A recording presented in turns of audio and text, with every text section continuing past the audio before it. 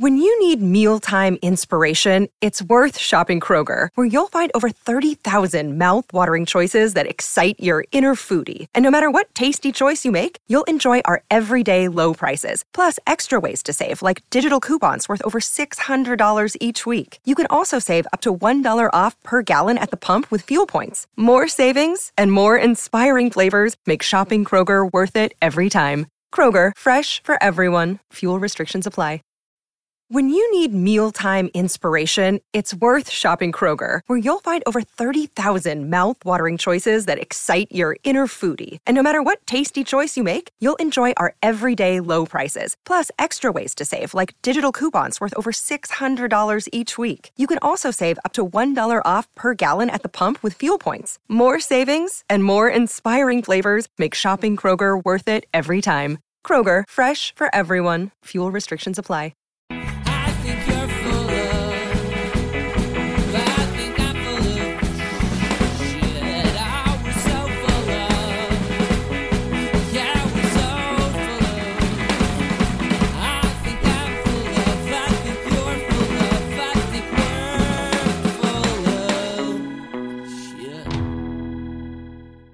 Hello, everyone, and welcome to So Very Wrong About Games, a board gaming podcast about board games. With me is my good friend, Michael Walker. How you doing, Walker? Hello. And he is the co-host. I am also a co-host. My name is Mark Bigney. We are here to talk about board games today in a radical departure. We always strive to uphold the same principles with which we founded this podcast, and that is to be the best Kingston-based hobbyist board game, Gibbon-owned podcast that you are listening to at this moment. Nailed it. Thank you. And year on year, we aspire to that brass ring. Eventually, we'll get there. But it's just like what the Ontario Board of Education always says. It's important to have principles. So we're going to talk about board games this week. First, we're going to talk about the as yet unnamed retrospective intro segment, the Eurus. We're then going to talk about the games we played last week, the news, and why it doesn't matter. And then our feature topic. Our feature topic is a publisher spotlight, Mindclash Games. So, Walker, what did we review last year? So 1 year ago, we reviewed Agricola. It is one of the essential first, very tight worker placement games where you had to feed your workers. So the more workers you got, the more penalties you had to take. And so the first feeling you would get would be, why would I get more workers when it essentially only feels like I'm taking actions to feed those extra workers? Until, the combos start racking in and it actually starts to pay itself off. And then near the end of the game, it does have that sort of mathematical, do I need that one extra worker for the last turn, or am I going to be better off, just using the ones that I have? Well, in terms of workers, sadly, this is my chief criticism of Agricola, is that you always want the more workers because they're 3 extra points at the end of the game. The part where it gets brutally calculational is, well, I've got 7 sheep. Do I get an extra point for getting an 8th? Or do I want a marginal boar? Or which one gives me the extra point? But look, we've played Agricola several times since we reviewed it. It is absolutely part of our regular rotation, especially since Walker came to appreciate it as much as Caverna. Previously, Walker was bigger on Caverna than Agricola. I was bigger on Agricola than Caverna, again, because it's tighter. But now I think it's safe to say that Agricola is equally appreciated by both of us. It is in the swag canon. And it's difficult to look back and remember the hobbyist landscape before Agricola because it set the standard for so many things. It introduced a decade-long period of relentless worker placement games. We still get lots of them, but I think that the tempo has kind of slackened. It introduced an era of Euros where you had to feed your workers, where there were serious resource constraints on you. And it basically revolutionized Euro components with animeeples. Like, before that, seriously, like, it was cubes, yeah. Yeah, it was cubes for everything. And Agricola just basically, like, from Agricola to Meeple Source, that's, straight line, no confusion about it. And it deserves absolutely all its accolades. You can take any edition, the revised edition is fine. The original edition is fine. The fact that it came out with a 15-year anniversary edition, which had its own production problems, which we don't necessarily fully endorse. No, but it's still popular in the groups. We love other Uwe Rosenberg worker placement games, especially A Feast for Odin and Hallertau, I think, in terms of more recent output. But it is hard to deny the importance of Agricola, as well as just how fun it is still to this day. So that is what we reviewed a year ago today. Agricola by Uwe Rosenberg, published by Lookout Games, originally in 2007, but more latterly in its revised edition in 2016. With 1 billion expansions. Yes, any number of expansions, a whole bunch of add-on modules and decks. And do you want minis in your Agricola? You can have minis in your Agricola. You want other boards? You can have other boards. They're just cosmetic, but you can have them. So, Walker, now on to the games we played last week. What'd you play last week? Speaking of worker placement, Mark, I played a game called Series a couple of times, designed by Josef Sundström and published by Artipia Games. And I believe the hook in this one, which I found interesting, is that there's sort of 2 types of workers. You have your leaders, which are your own. You have 5 of them, and they go out onto the board and populate workspaces. And even in a 2-player game, those workspaces were tight. The second kind of worker are astronauts, and they're in a common pool.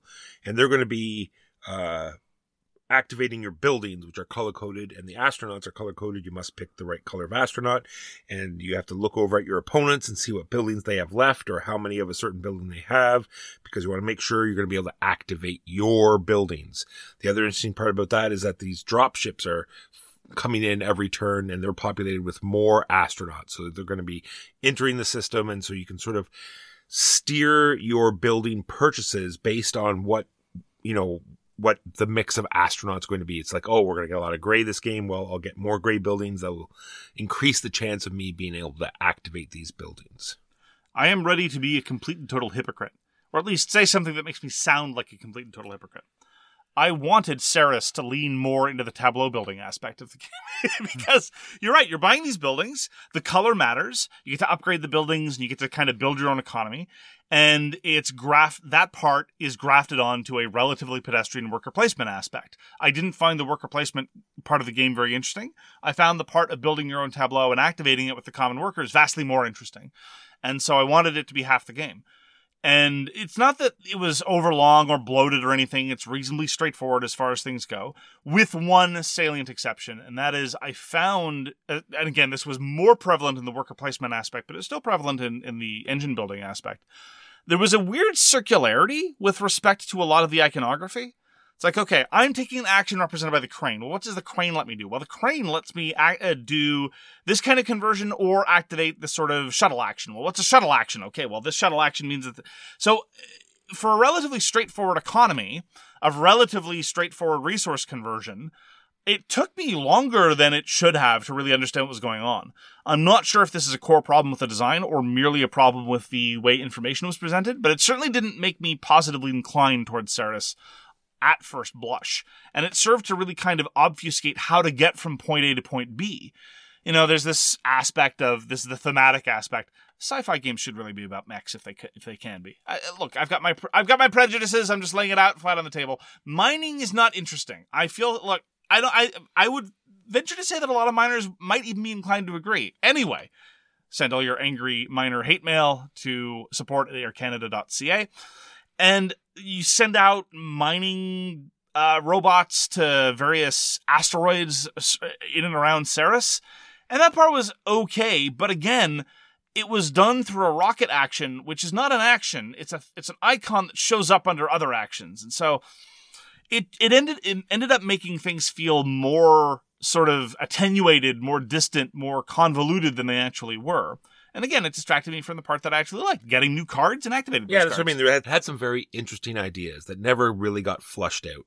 Much like you said, like building your tableau, like this, 3-tier turning asteroid field that all you did was put out probes and it gave you income, right? Yeah. That's all it did. Yeah. If it was something a little bit more interesting with such crazy moving parts and mechanisms to get out there, then it might have been something. I mean, something. Like, for example, it wouldn't have even needed to change that much about the core aspect of the asteroids. Maybe there's something we can only get from the asteroids, right? That, I think, would have provided an excellent motivating feature. As it was, it's as I say, a pretty standard Euro conversion resource game in Ceres.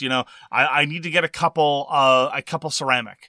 Okay, well, that asteroid could give me a couple ceramic. This building could give me a couple ceramic. This space could give me a couple ceramic. Okay, I'll just go. There wasn't anything really special going on, except, again, I felt a little bit of ownership over my cards. I get to customize them a tiny bit.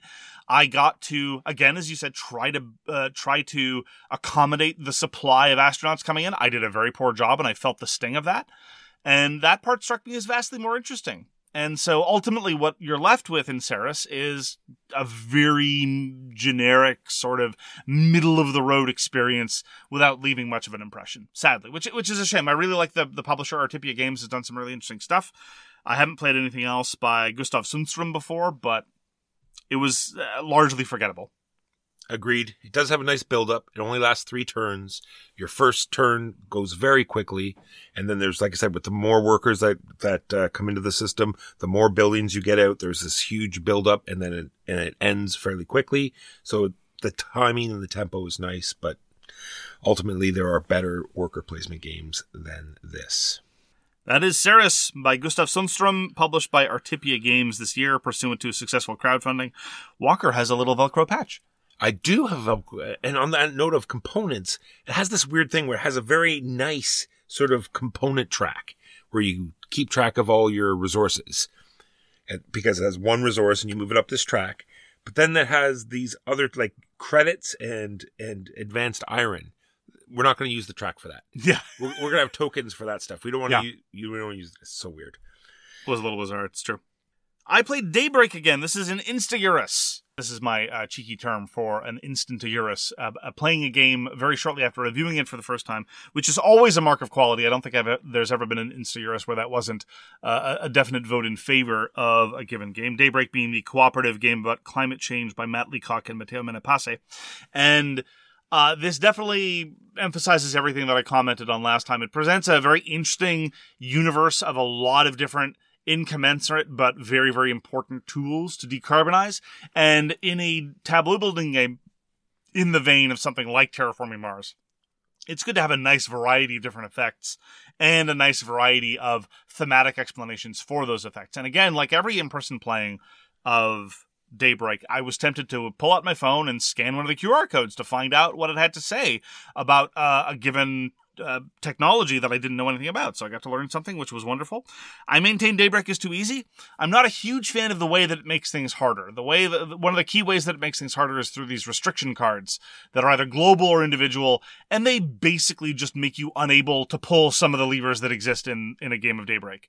That makes me feel like I'm playing less of a game, not that I'm playing more of a game. I have the same complaint for what it's worth in some of the higher difficulty levels in Spirit Island, for example. In some of the higher difficulty levels of Spirit Island, it's just you don't have more things to deal with. You just have fewer things you can do to deal with the things you need to do.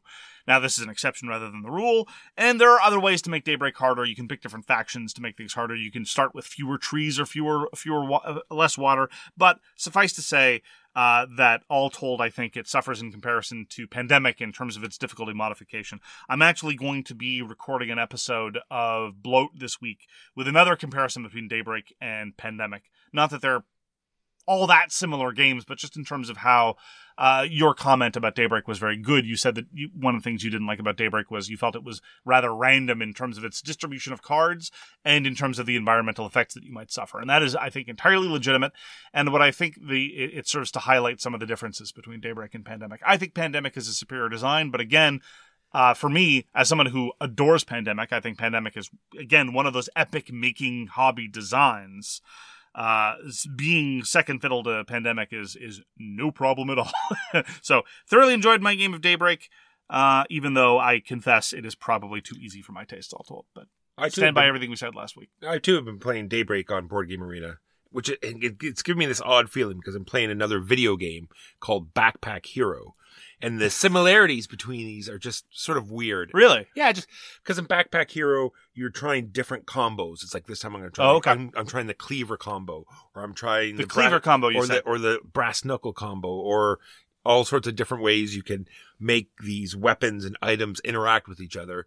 But you're under the scrutiny of after you kill a wave of monsters, you're going to get a random assortment of goodies. Oh, I So see. Much like Okay. Daybreak, you just say, okay, what cards am I going to get this turn? And Sure. how am I going to incorporate this into this combination I'm trying to do? Or am I going to, much like you do in Backpack Hero, trash everything and use these new cards to go forward, from then Right. on. Yeah, it's just this, because you're playing them both at the same time, sort of in the background.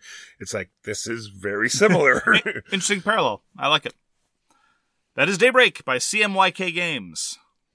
We got to play and stream a game called Raising Robots. This is designed by Brett Sobel and Seth Van Orden. I've talked about it before. This is published by Nouveau Games. And this time it was placed with Warmboy and Sidewinder, who are both big Wingspan fans. And by the end, the Warmboy, who owns Wingspan, said that he would rather play this. Really? If given the opportunity. Sidewinder was the opposite. She still said, Wingspan was the game. Mm-hmm. I do also enjoy this much more than I do Wingspan. There's definitely a comparison there, but it is different in many ways. What you're doing is you have this line, because it's simultaneous play, because you can get through a game so much faster than you can of Wingspan, because everyone is doing their turn on their own thing. You can see in the stream, you sort of walk everyone through the first turn, and then from then on, all you're doing is everyone establishes the energy for the turn, and then you run through your own sort of systems. You're building these columns of robots that you can run as long as you've rolled for the galaxy style, picked that action, or someone has put energy into that action. And so you're hoping that there's energy there, or you bump it up with battery, and you're running these lines of robots and getting resources and improving your tableau. I'm very much looking forward to showing it to you. Yeah, Louis was speaking very, very highly about Raising Robots. I guess it's all the rage. It's all anyone's talking about, Walker. The artwork is exquisite. There is this giant deck of robots, and every single one is different. You have like your breakfast making robot, or your foot massage robot, or sports robot, or camera robot, and the artwork. I have seen the cards. They are aggressively charming. It's very, very well done. So looking forward to playing more Raising Robots. Great little game. On the topic of Little Walker, I got to return to Demon Ship. This is the 15mm copy made for me by the Handwerker. This is a solo miniatures game designed by Malev and Blacksite Studios. And it is available in a printed version, but it's also available in a 3D printable version, and that is indeed the fodder for which the Handwerker made me my own little twee copy. Normally it's 28mm scale, but at half size, you can put it into a tiny little tin. And additionally, the Handwerker, because he stumbled across them, has now made super deformed Doom miniatures.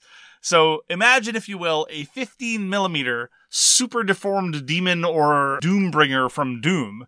They are so cute. It is marvelous. So I had to go back to Malev's creation. And true to his word, after I played the first time and I commented that, like many independent miniatures games, it absolutely needed a good player aid, because there are spawning rules, AI rules, action rules, reaction rules, and of course, being an indie miniatures game, they are scattered across 4 different chapters. And so the last time I played without a player aid, I actually played right in front of a super wide monitor, and I had 4 browser windows open with all the relevant places. So I was either going to come up with my own player aid, but the designer said he was going to make his own. Sure enough, it is now available, and it is excellent. It has exactly the information I want, and thus it is the only thing that I need. Of course, now my printer doesn't work, but alas, this time I still had to play it in front of my computer, but I only needed 1 window open, so progress.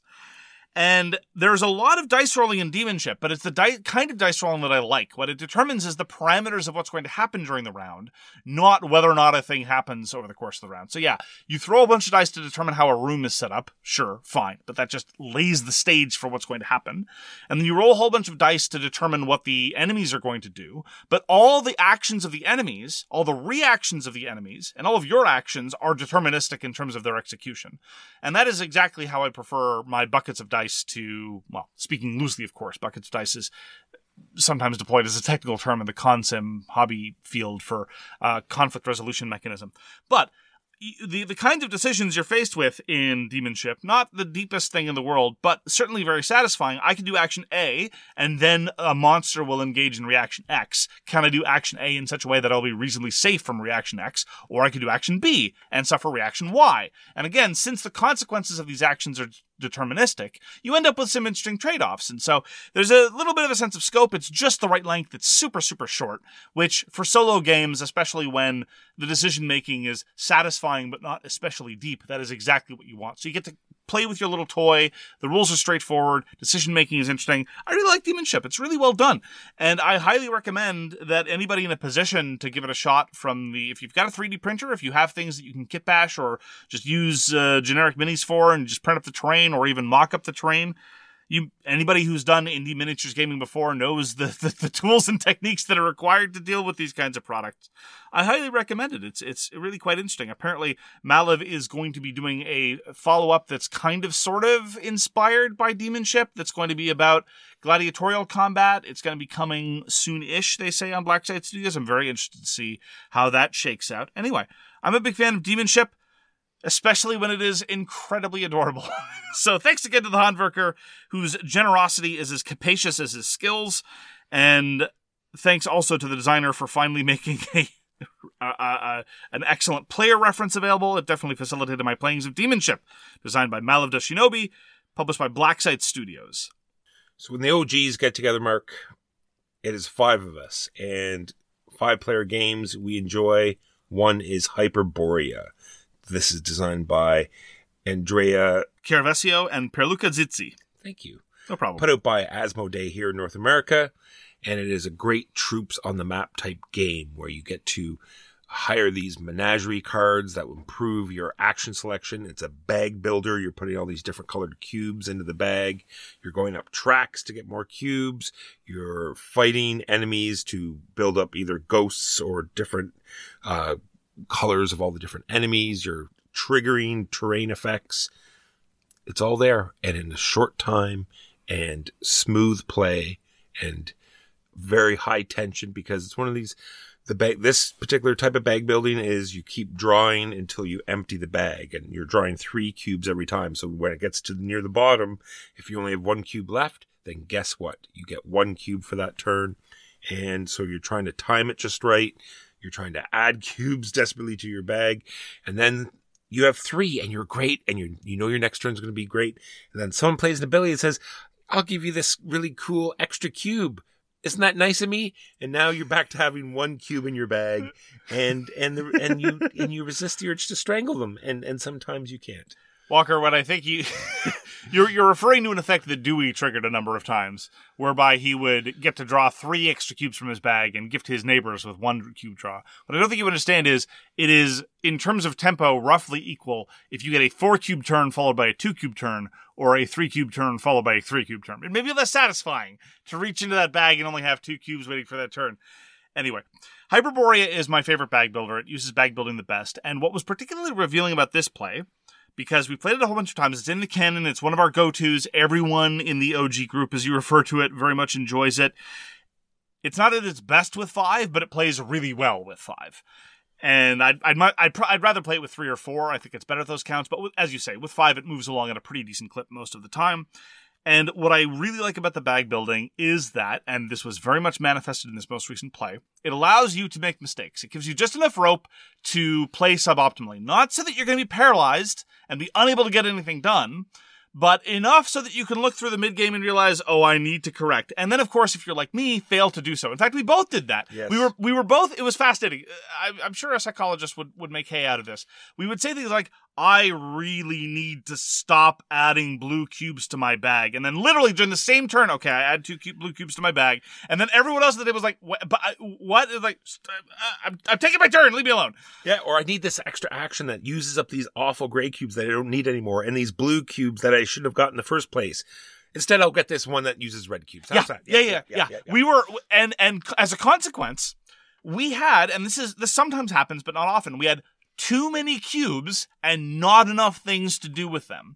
Frequently, the opposite problem is true. This was partially a function of our own stupidity, and this was also partially a function of the variable map setup, because on the board, you mentioned that you get to trigger a map effect. It's one of the great things about Hyperborea. It's one of the ways you do combos. Great timing aspect to that. Absolutely. There was a central hex that almost everyone occupied at one point or another. It was a charnel house that generated a lot of cube generation. And we would all go in and out. It was a huge revolving door of corpses. That's basically what was happening at the hex in the center. And as a consequence, we all had a lot of cubes. Some of us made better decisions than others about how to make those cubes. Agreed. And again, I think this is the sign of good decision making. We had to make some strategic choices on top of our tactical maneuvering about how best to balance our economy. I balanced my economy really, really badly. And I paid for it. Was I locked out of the game? Was I unable to do things? No, but I definitely felt the consequence of my bad decisions. That balancing act is one of the things that I look for in a good hobby game, one of those perennials that you pull out year after year. Hyperborea for me absolutely qualifies. And that is how I like bag building to be done. So, still huge fans of Hyperborea, and it's one of the reasons why I keep putting it in the bag month after month after month. And the expansion is fantastic as well. It introduces these black and white cubes, which very much increases the puzzle element of the game and how to manipulate getting more cubes out of the bag and what is in your bag. And a whole bunch of stuff that is not as good. In point of fact, as we were tearing down the game, a number of people started pointing to various components that I never include in the game. Well, what's that? What's that? Oh, well, that's relics. They're not very good. Oh, those are leaders. I think we're going to have to show them. I don't know that you've ever tried them. We did. The one game we had. Oh, you did. Yeah.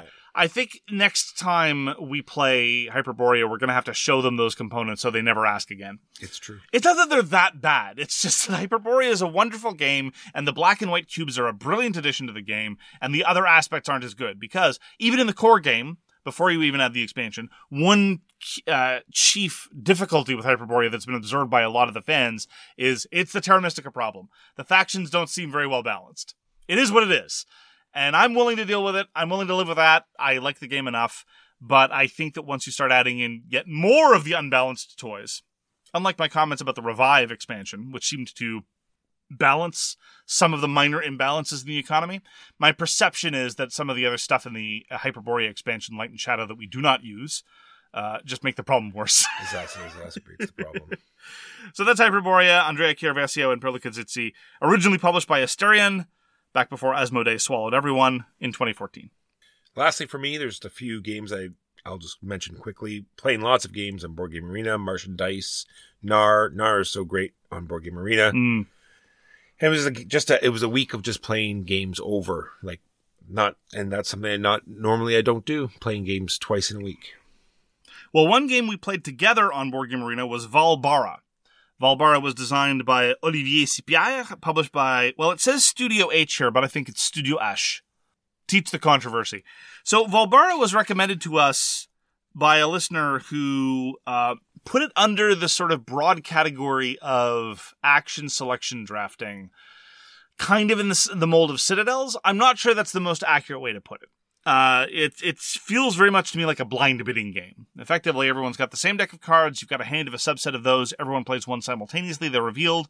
And then what you do is, in order from lowest number to high number, again, a great controversy, is a low number better for initiative or a high number better for initiative? People have strong opinions. You then take a land card, and the land cards are what give you points. And there are special abilities associated with the various leaders, but never in such a way that I was seriously concerned with what other people were going to play, and never really in such a way that my primary focus was on the toys of the leaders. It was pretty much a case of, I look at the lands that are available. Do I care a great deal about which one I get? I do. I play my lowest card. Do I not care at all about the land that I get? Okay, I'll play the leader that gives me the most points. Yeah, but I think maybe what they're trying to allude to is if you start card counting and remembering all of the leaders that the other players have played, and then therefore you can justify, I am not that type of player, nor do I ever want to be, but all the power to them. I enjoyed it for what it was. It was a quick little card game. You are trying to pair up the leader special abilities with the different types of lands that you're collecting, that you do all sorts of different things. Some of them trigger off the lands, some of them do their own thing. It was okay. I definitely have a better sense of it playing in person, because I think that Valbara my estimation of how good Valbara is and how much I'd be likely to play would matter a lot based on how much time it takes in real life, right? So Nar is super quick and breezy in both real life and in Board Game Arena. And it absolutely is worth its, 25 to 30 minutes when playing in real life. Nar at 45 to 60 minutes would be considerably less appealing. Similarly with Valbara, I need to get a feel for it. I'm not really good at translating Board Game Arena into real life durations. But I wasn't particularly grabbed by playing online. But if it's only about 20-25 minutes in real life, I'd be willing to play it. But it wasn't. It didn't strike me immediately as one of the top tier fillers released in the past few years. And that is Valbara by Olivier Sipierre, available on Board Game Arena if you're so inclined. Lastly, we went back to Septima. Specifically, this time we were playing Septima with Shapeshifting and Omens, the pack-in expansion from the crowdfunding fulfillment, and that is packed in with the deluxe edition, which is what we have.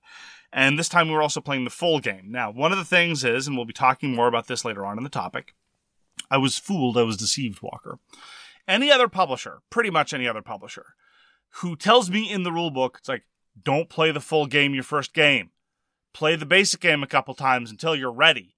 You're not ready yet. You take baby steps. Yeah. Your little baby, stay in babyland. Yeah. I look at that and I ignore it, and I decide based on the rules of the full game whether that's the game I want to play. And 9 times out of 10, the answer is yes. When Mindclash tells me that, I was willing to take them at their word. Then I ended up feeling fooled because the base game, it feels like a neutered experience.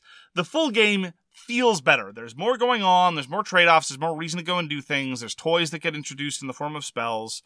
And the expansion in terms of shape-shifting was, certainly manageable in terms of complexity. We're not talking about huge leaps in terms of complexity, but we are talking about specifically in terms of the full game experience, not strictly speaking the shape-shifting. We are talking about a significant opening up of the decision space.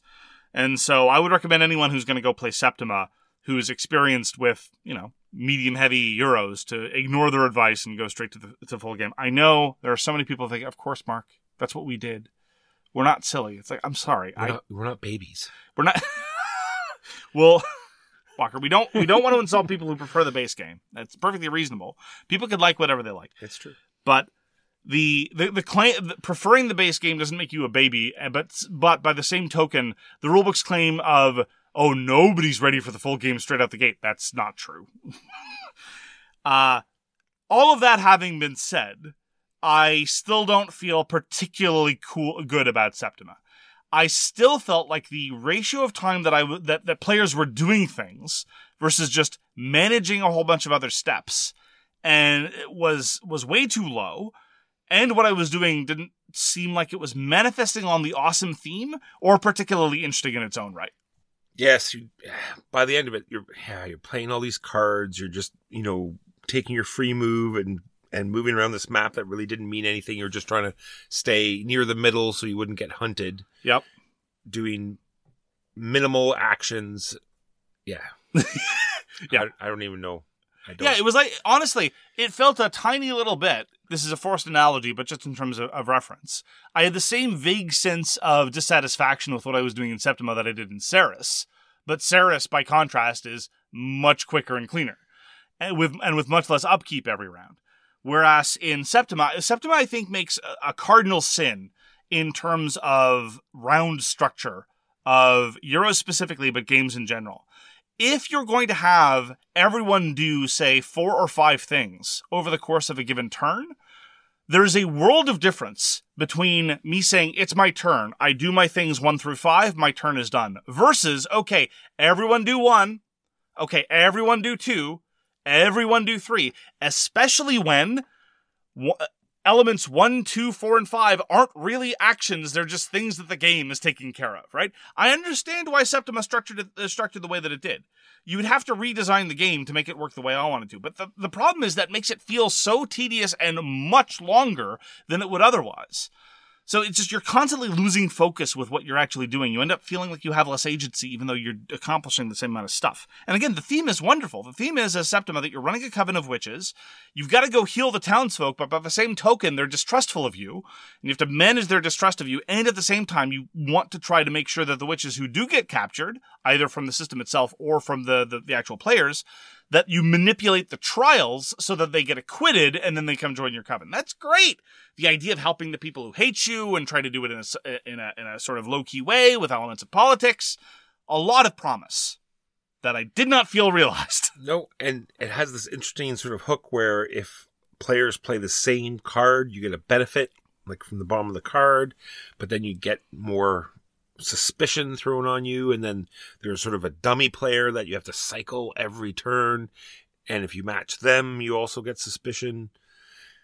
It was weird. Yeah, honestly, there are two things that I think it's a bit frustrating, because Septima has a lot of promise. There are elements there that I like. They're just kind of drowned out by a failure to realize the theme and a structure that I think doesn't lend to its strengths. I would suggest two changes in terms of a redevelopment of Septima, not that this is ever going to happen. Number one is, as I said, the round structure needs to change so that I do 1 through 5, not that we waste our time resetting every time. And the other is, I think it should be a negotiation game.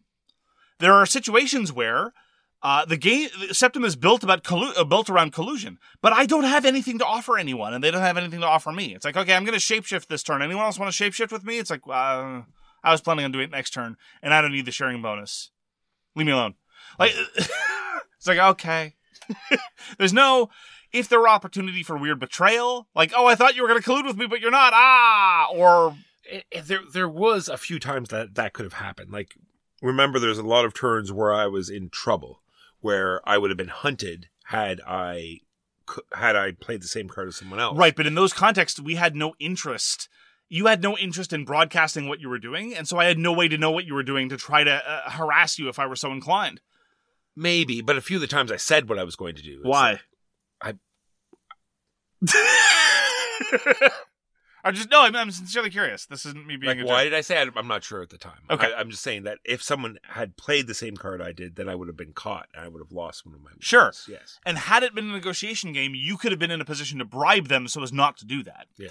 There could have been some dynamic about this collusion, rather than, again, the prospect of collusion and failing to collude and incentives to collude is one of those elements of the theme that I was really looking forward to in Septima, and I didn't feel it was manifest. I think what I gave up my action was only because I had said, maybe someone had asked, well, why don't we do this turn? It's like, well, no, I need to do this turn. Okay. Or I can't do that because I'll get caught. I'm going to do this instead. Sure. Or why don't we do this next turn type thing. Yeah, if Septima had been structured around circumstances into which it would have been in our interest to predate on you in that way, and or you could have been in a position to offer something so as to force us to cooperate with you, that I think would have been a more interesting player-led dynamic. Agreed. Instead, it was just very mechanical. Very procedural. You just spend a lot of time doing upkeep and maintenance, and part of it is just a quirk of the structure, I maintain, but alas. That is Septima, specifically with the Shapeshifting and Omens expansion, designed by Robin Hegedus, published by Mindclash Games this year pursuant to successful crowdfunding, and then we will never talk about Mindclash again. Those are the games we played last week. Now we take a quick break to pay some bills. It's great that ExpressVPN protects your privacy and security online, but you can also use ExpressVPN to unlock movies and shows that are only available in other countries. It's so simple, even a gibbon could do it. ExpressVPN lets you control where you want sites to think you're located. You can choose from over 100 different countries. I've been using ExpressVPN to check out Sympathy for Mr. Vengeance on South Korean Netflix, Friends and the American version of The Office on UK Netflix, back to Canada for Sound of Metal, and luxuriating in the one and only Tim Riggins with US Netflix and Friday Night Lights. But it's not just Netflix. ExpressVPN works with any streaming service. Hulu, BBC iPlayer, YouTube, you name it. There are hundreds of VPNs out there, but the reason I love ExpressVPN is because it is so fast and unobtrusive.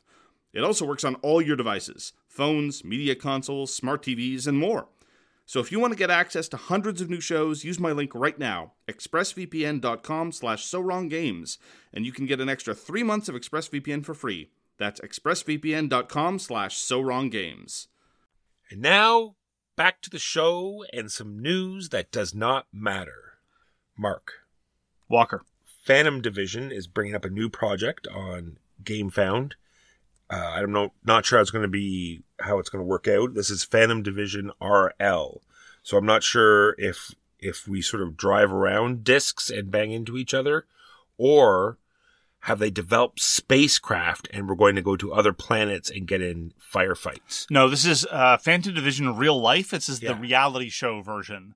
Oh, okay. Where there's just cameras on 24/7 and you have these sci-fi operatives talking about how Linda didn't label her food properly in the fridge again. Oh, Linda. She does it all the time. No matter how many times you tell her, she's just not going to do it. We've tried. Yeah. So I look forward to another round of the discussion as to whether or not they're using AI art. So yes, it is Phantom Division Reloaded, and it'll be back on GameFound, and maybe they'll come up with an explanation this time now with no AI art. Who knows? Or at least they'll talk about it. Like, look, yeah. we are of the position that disclosure and transparency is very helpful for the hobby. I hope we've made that clear by modeling in terms of disclosure of review copies, disclosure of personal relationships with other designers and publishers where they show up. Disclosure is helpful. Disclosure is better than not, suffice to say. So all that is on GameFound right now is the preview page. Despite the lack of information at this stage, we're still very enthusiastic because of its relationship to SEAL Team Flicks, the only game that matters. So we're looking forward to more details to come in the fullness of time. Also on GameFound is a game called 1793 Patriots and Traitors. This is a multiplayer card-driven game about the French Revolution. And I love me games about the French Revolution. Those of you who've been listening to me for a while know that I'm a big fan of La Révolution Française, La Patrie en danger, 1791 à 1795. And it's the name of the game, Walker. What do you want? Yeah, okay. I will not be subject to language shaming. I said nothing. The gall that you would have. Anyway, this appears to be a much simpler game than La Patrie en danger, which is a 4 to 5 hour multiplayer experience. But I'm very enthusiastic about any kind of card-driven multiplayer game. That is very much my jam when it seeks to be redolent with historical details. And I'm very, very enthusiastic to see what comes out of it. So I backed the 1793 Patriots and Traitors on GameFound. John Cloudis of Small Box Games broke into public consciousness in a big way with one of his most successful releases over 10 years ago called Omen, A Reign of War. It's been published by a couple of different publishers over its lifespan, and John Cloudis, with his company Small Box Games, has reacquired the rights and is going to be crowdfunding a series of stand-alone redeveloped versions of Omen next year. I'm very much looking forward to that. Omen is a fascinating design. John Cloudis is a very, very interesting designer, and a lot of his card games, he does 2-player card games. It's his thing. It's his shtick. It's his deal. And they tend to have very interesting multi-use functions of how to use the cards. I'm a fan of the North, I'm a fan of Omen, and I'm very, very curious to see what he does with Omen. That will be the next version of Omen. Look for it sometime next year. Certainly more details to follow. That is the news and why it doesn't matter. Now on to our topic, and that is Mindclash Games. Walker, what comes to mind for you when you think of Mindclash Games? Intricate, puzzly, interesting, well-produced games. That was perfect, Walker. There you go. Put a stamp on it. Yeah. Thank you all for joining us. Yes. So what was your first Mindclash game that you tried? I think it was Anachrony. I think it was Anachrony for me, too. And just the premise of Anachrony just made you want to play it. It was you're going to go back in time and you're going to steal resources from the past. And you're going to... No, it's the other way around. The past is going to steal resources from the future. That's it. Anyway, there's time travel. Yes. And there's resource thievery. Yeah. And don't think about it too hard. The time paradox will drive you mad. Yeah. And if you don't somehow, by the end of the game, replace that, there's going to be some sort of weird paradox stuff happening. And so you have to manipulate everything in a way that time doesn't get distorted. Yeah, normally it's the case that when someone uses a whole bunch of words to cover up for what they want as a loan. I actually had this experience recently. Someone sent me like a page-long email explaining what was going to happen. I'm like, that's a lot of words for interest-free loan. Crowdfunding is actually much the same way. It's like you get to be a participant in the interest-free loan. Effectively, that's what Anachrony has you do to yourself. But normally I'm skeptical, but call it time travel and I'm there for it. Yeah, Anachrony was the first Mindclash game that I'd ever played. And I got it in trade, as I recall. And mostly I'm a sucker for giant stompy mechs, and layer onto that solid worker placement, and I was completely sold. It's a hard genre. It's a hard niche that Mindclash has more or less set itself up for. And that niche is mostly 2.5 hour long Euros, right? It's hard to do that well, certainly for my tastes. Because very often I was like, make it shorter. Make it shorter. That's a common I have for most things. And yet the fact that they've been so consistently successful in terms of a lot of their designs has been very, very impressive. So their first two games were Anachrony and Trickerion, and they both sort of had the same sort of concept. They were worker placement games where not only did you go to a place that had an action, they were sort of ranked as opposed to what order in which players got there. Right. Right. So the first person in usually got a better action, and then they just sort of went downhill from there. And some were, arguably better than others, and some of them were sort of time dependent. It's well, normally this would be good in the first turn, but I'm going to go to this lesser spot because this particular turn I need this one thing. Another aspect there are two more aspects of commonality between Trickerion and Anachrony. I like Trickerion just fine. I vastly prefer Anachrony. Trickerion was, I think, my least favorite Mindclash design before we played Perseverance. More on that later. They have different kinds of workers. By and large, I really like worker placement games where you have different kinds of workers if you can do it well. Sometimes it just gets too restrictive and too convoluted, but I think both Trickerion and Anachrony do it very, very well in terms of having specialized workers. And as well, again, more so than other kinds of Euros, not to a great extent, but they tended to be very, very successful at bringing together a couple of mechanical elements, but a lot also with the graphic design to sell a really good theme. And I very much appreciated the setting in Trickerion. They carried it through very well. Sort of pseudo-Victorian, not really, stage magicians. And Anachrony, of course, with its... they go so far in Anachrony, every faction has its own, political ideology about how to run the post-apocalypse. And I admire that kind of flights of fancy, really, because you don't have to go into that level of detail. You just be we're the green faction. We want the future to be green. Instead, we have these we've designed these mechs to represent our philosophy. It's wow, that's a impressive level of detail. Good for you. And the graphic design in both these games are great, and lots of player aids. Because these games, but you kind of need them. Yeah, I was gonna say these games, right out of the gate, they brought the complexity up. Yeah. Honestly, I when I think of the iconography for Mindclash games, for me, it's universally of the type that is acceptable but not ideal. Which is to say, you're probably not going to be able to intuit what the icon means, but once you've been told what it means, you're fine, and that's okay. And given that they've been so aggressive in terms of more and more as time goes on, actually, of supplying you with more and more player aids of a quality nature, it's hard to begrudge them that too much. But there is going to be a lot. Now, sometimes it kind of collapses under its own weight, though, in that, and this is another thing that Mindclash does a lot of, with some recent exceptions, but they tend to have, with their crowdfunded projects, I'm thinking especially of Anachrony and Trickerion, a whole bunch of optional mini expansions and modules. And then, of course, when you add on the fact that they then tend to have big box expansions that both Trickerion and Anachrony had, then you have a whole bunch of different reference works to cross, and that's awkward. Then you have to pretty much go to Board Game Geek and print something up and hope that there's some good omnibus reference. Yeah, when you have to first look at an index to see which book you need to look at to find the thing you're looking for. Not ideal. No. Which is one of the reasons, I'm jumping around chronologically here, it's one of the reasons why I was so pleased with Voidfall.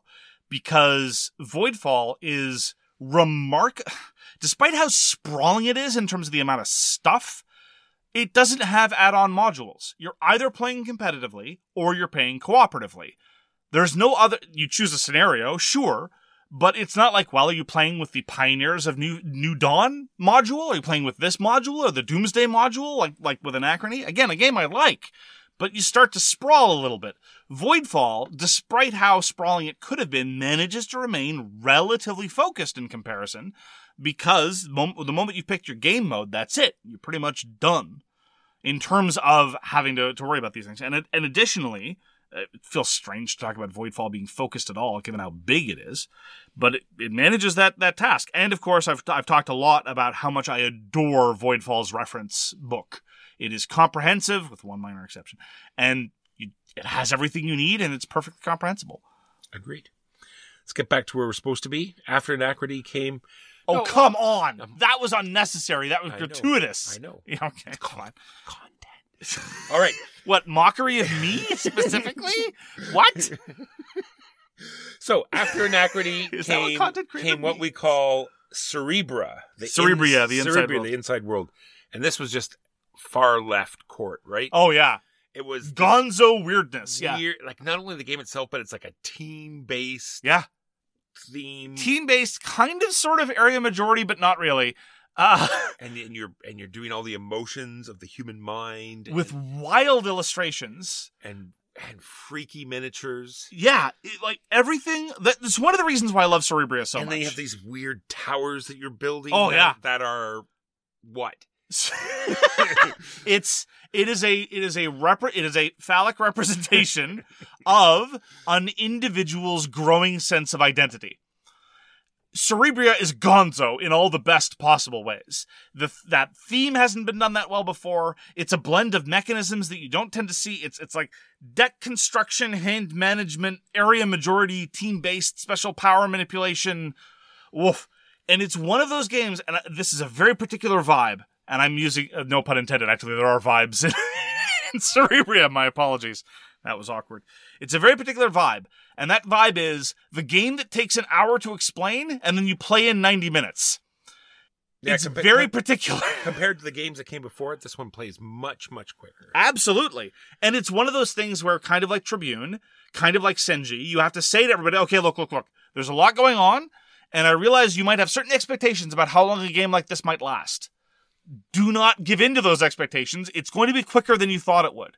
Cerebria it's weird. On paper, I should hate it. Because normally that balance I don't like. You know, a 45 to 60 minute rules explanation followed by 90 minutes of gameplay. Normally I don't like that. There's very specific terminology you have to do. If you get sloppy with terminology, you could call like 4 different things upgrade.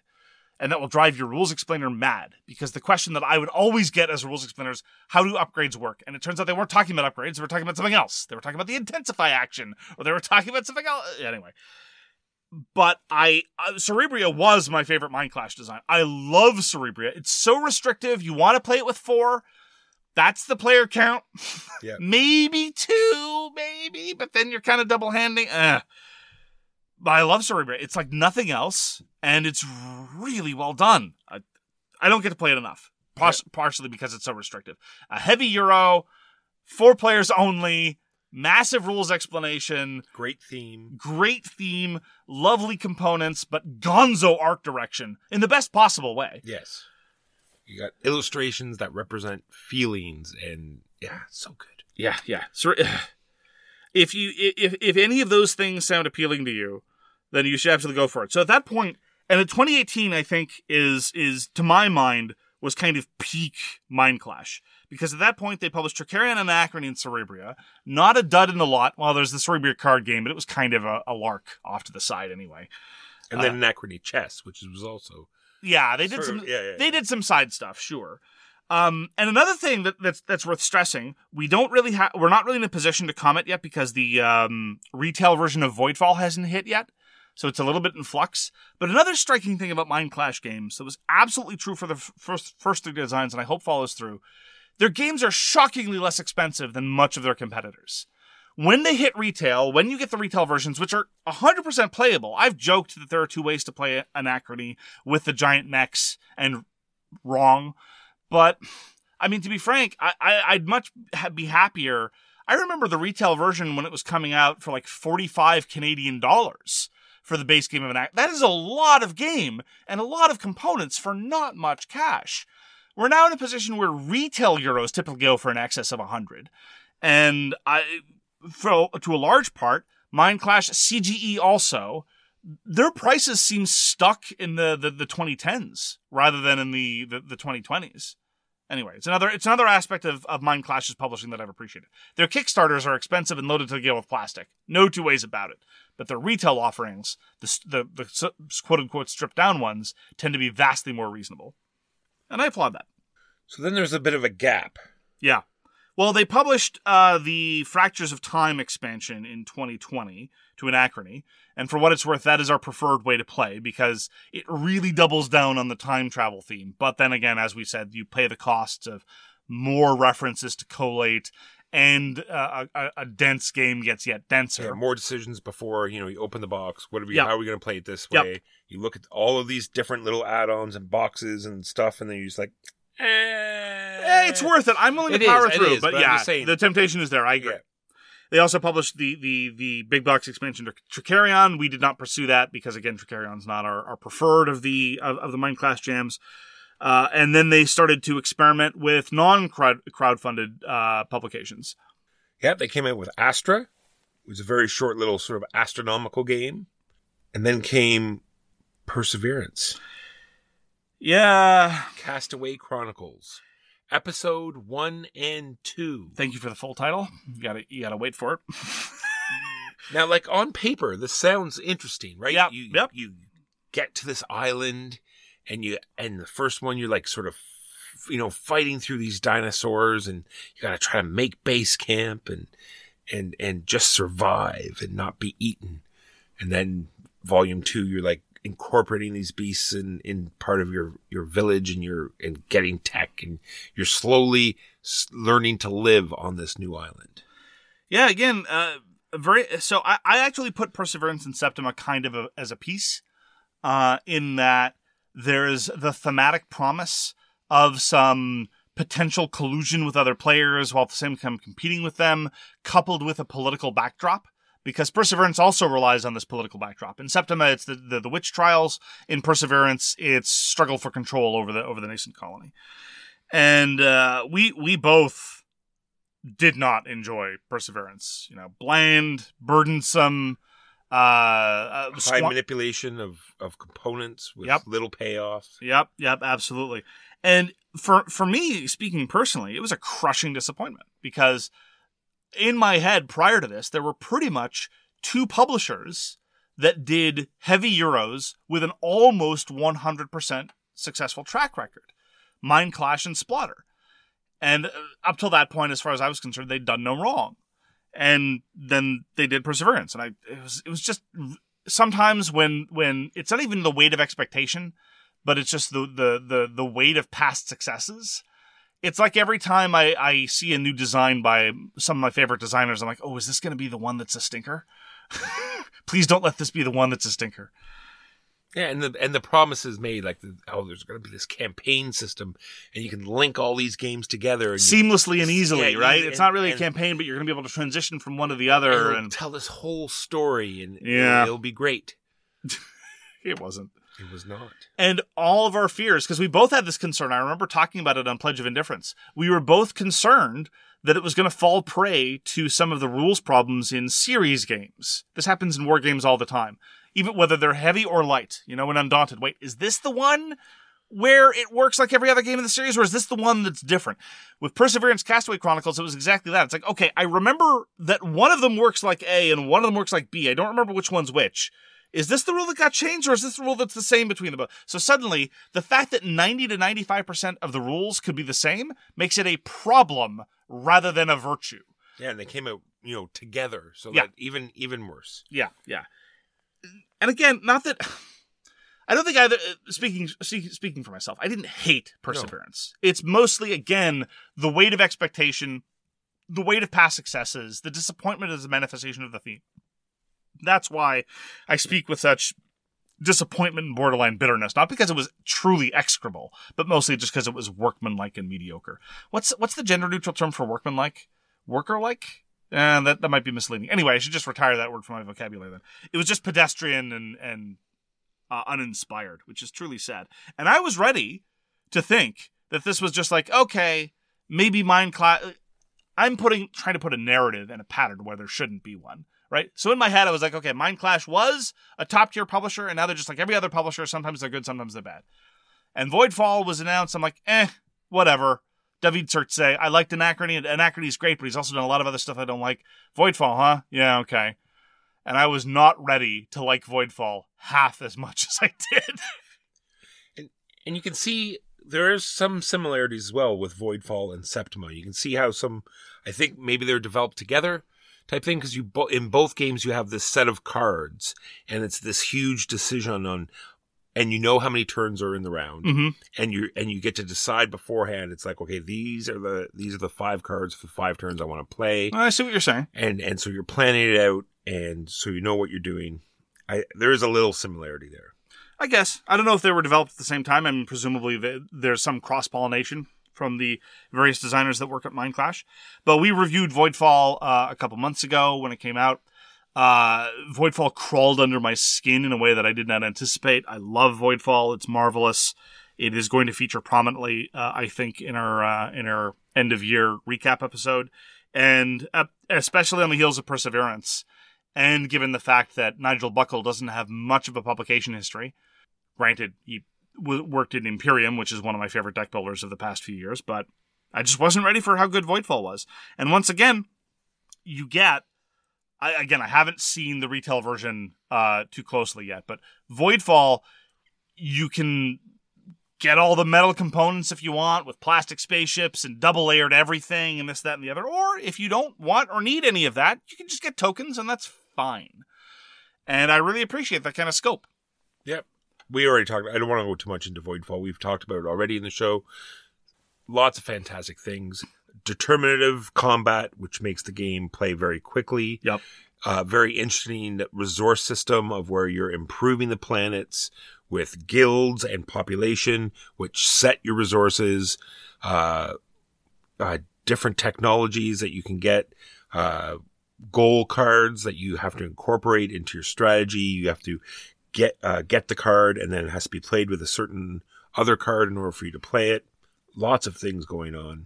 And let me just focus on one more thing. And I've said this before about Voidfall, but I think it serves as a nice contrast to Septima. There's hardly any round maintenance compared to actual play. In Voidfall, there's hardly any upkeep. There's some, sure. But in comparison to you actually doing your actions, there's no resource production phase. If you produce resources, you produce them because you chose to. That's an action you took. Same thing with combat. Same thing with chasing after people. Anyway. It's fine. But they give me the same sort of feeling at the end of the round where you have this sort of already predetermined, the hunter's going to attack. You're going to get attacked. Oh, that's fair. You're right. Right. And it's like, usually ends up being nothing or being devastating, right? One or the other. That's right? fair. Either you've made a mistake or it means nothing at all. That's fair. You and I have talked about the counterattack in Voidfall, the skirmish, as it were, from the Voidborn. And, we disagree as to its relative value, but you're right. That is one commonality between Voidfall and Septima. And then there's their upcoming Ironwood, which is, again, going to be a direct-to-retail experience. It's not going to be crowdfunded. It's going to be a 2-player card battling type thing. I'm cautiously optimistic. I like those kinds of games. We'll see what happens. But, I mean, yeah, if you just look at the games that they produced that we like, specifically Anachrony, Cerebria, and Voidfall, even if you leave out Tricarion, which we enjoyed, but it wasn't one of our favorites. That's an impressive pedigree over the course of a publisher that's basically been in the business for 8 years. Agreed. Since the publication in 2015 of Tricarion. That alone is impressive. I mean, yeah, we haven't been huge fans of the rest, and there's absolutely similar consistent to quality in terms of heavy Euro designs, which, unfortunately, in the rest of the market, I seldom see, personally. Yeah, I'm looking forward to all their upcoming stuff. I like how they're cycling through different designers. Even Perseverance Castaway Chronicles episodes 3 and 4? You're looking forward to that, Walker? I am. Really? Maybe they've heard. Like it doesn't sound as though it was well received by everyone. Yeah, my perception is that the enthusiasm was much more muted compared to their other stuff. And maybe they noticed that. So maybe they're going to make some changes. Maybe they're going to readdress some things. Maybe it's going to be different. One can hope. One can hope. Well, suffice to say, we will be looking at the future output of Mindclash with enthusiasm. That's going to do it for this week. Thank you very, very much for joining us for this episode of So Very Wrong About Games. We genuinely appreciate any time you decide to spend with us. If you'd like to reach out and get in touch, you can find our contact information at sowronggames.com/contact. We read everything you send, and we'll get back to you if we can. We hope to see you again soon, and we also hope that you take care. Peace! You've been listening to So Very Wrong About Games, produced by Michael Walker and edited by Mark Bigney. Special thanks goes to What Does It Eat for generously allowing us to use their most excellent song, FOS, as our theme. You can find them at whatdoesiteat.com. You can reach us by email at soverywrongaboutgames@gmail.com or on Twitter at SoWrongGames. Thanks very much, see you next time, and always, try to be right, but remember you are so very wrong. These days, work is in trouble. We've outsourced most of our manufacturing to other countries, and with that, we sent away good jobs and our capability to make things. American Giant is a clothing company that's pushing back against this tide. They make all kinds of high-quality clothing and activewear, like sweatshirts, jeans, dresses, jackets, and so much more, right here in the USA. So when you buy American Giant, you create jobs in towns and cities across the country. And jobs bring pride, purpose. They stitch people together. If all that sounds good to you, visit American-Giant.com and get 20% off your first order when you use code STAPLE20 at checkout. That's 20% off your first order at American-Giant.com with promo code STAPLE20.